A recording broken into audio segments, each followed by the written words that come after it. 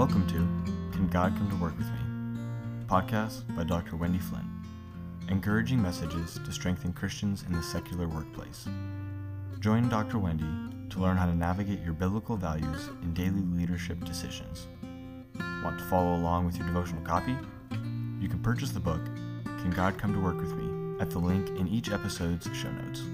And now, here's Dr. Wendy Flynn.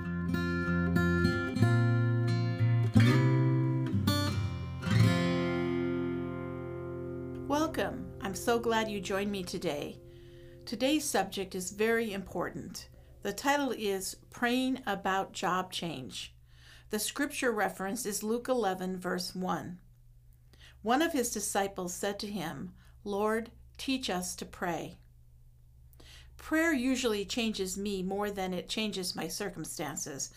Often, God is more interested in working miracles in our inner nature than he is in working miracles in our external circumstances.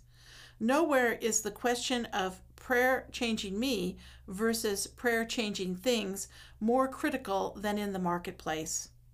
So many people I talk to are unhappy in their jobs. Sometimes God allows needles in the nest to cause us to take flight into new opportunities. If you haven't heard that reference before, mother birds remove the fuzzy soft feathers from the nest, a few each day, until the babies are so uncomfortable they take flight. However, this is not always what God is doing. Other times, in challenging job experiences, God wants us to grow in the midst of our circumstances. Only prayer and time with God can help us know if we stay or if we fly. John Maxwell, in his book Life at Work, asks the question, "Is my current career moving me toward my skill set or away from it?" Maxwell reminds us that work life will not be easy with any job we take anywhere, but it is okay to evaluate if the actual job we have matches the kind of work we have been called to. Maxwell continues, quote, "If I hold a job during work I am good at in an organization that is subpar, the situation is quite different from when I am being asked to do work that I'm not equipped to handle," unquote. He gives the example of Daniel in the Bible being a good administrator for multiple kings over his lifetime, but for the most part, the kings themselves were cruel and oppressive. Yet God wanted him to stay and use his gifts. Maxwell points out, quote, "Daniel's job was not a fun job. God called him to work in that less than perfect context, yet fully prepared him to do his work with excellence," unquote.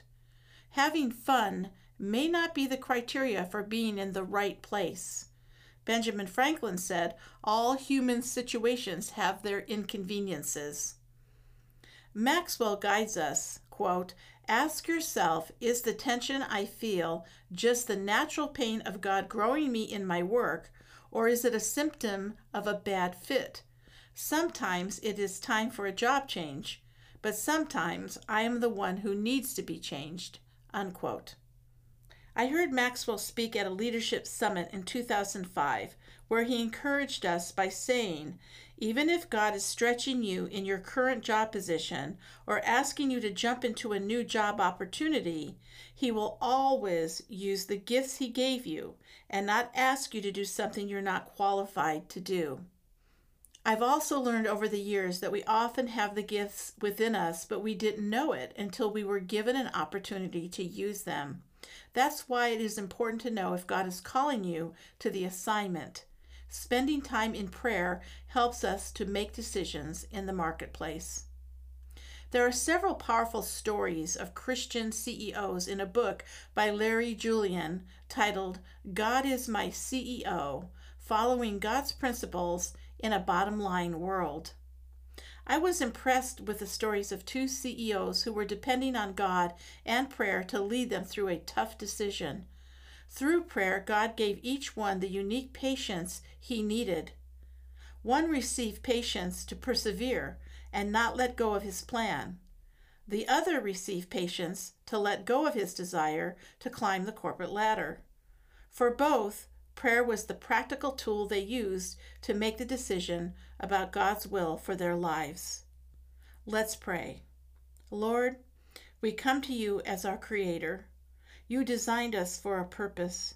Please change the things on my job to better align with that purpose, or help me to see and accept the things you are doing as part of your purpose for me.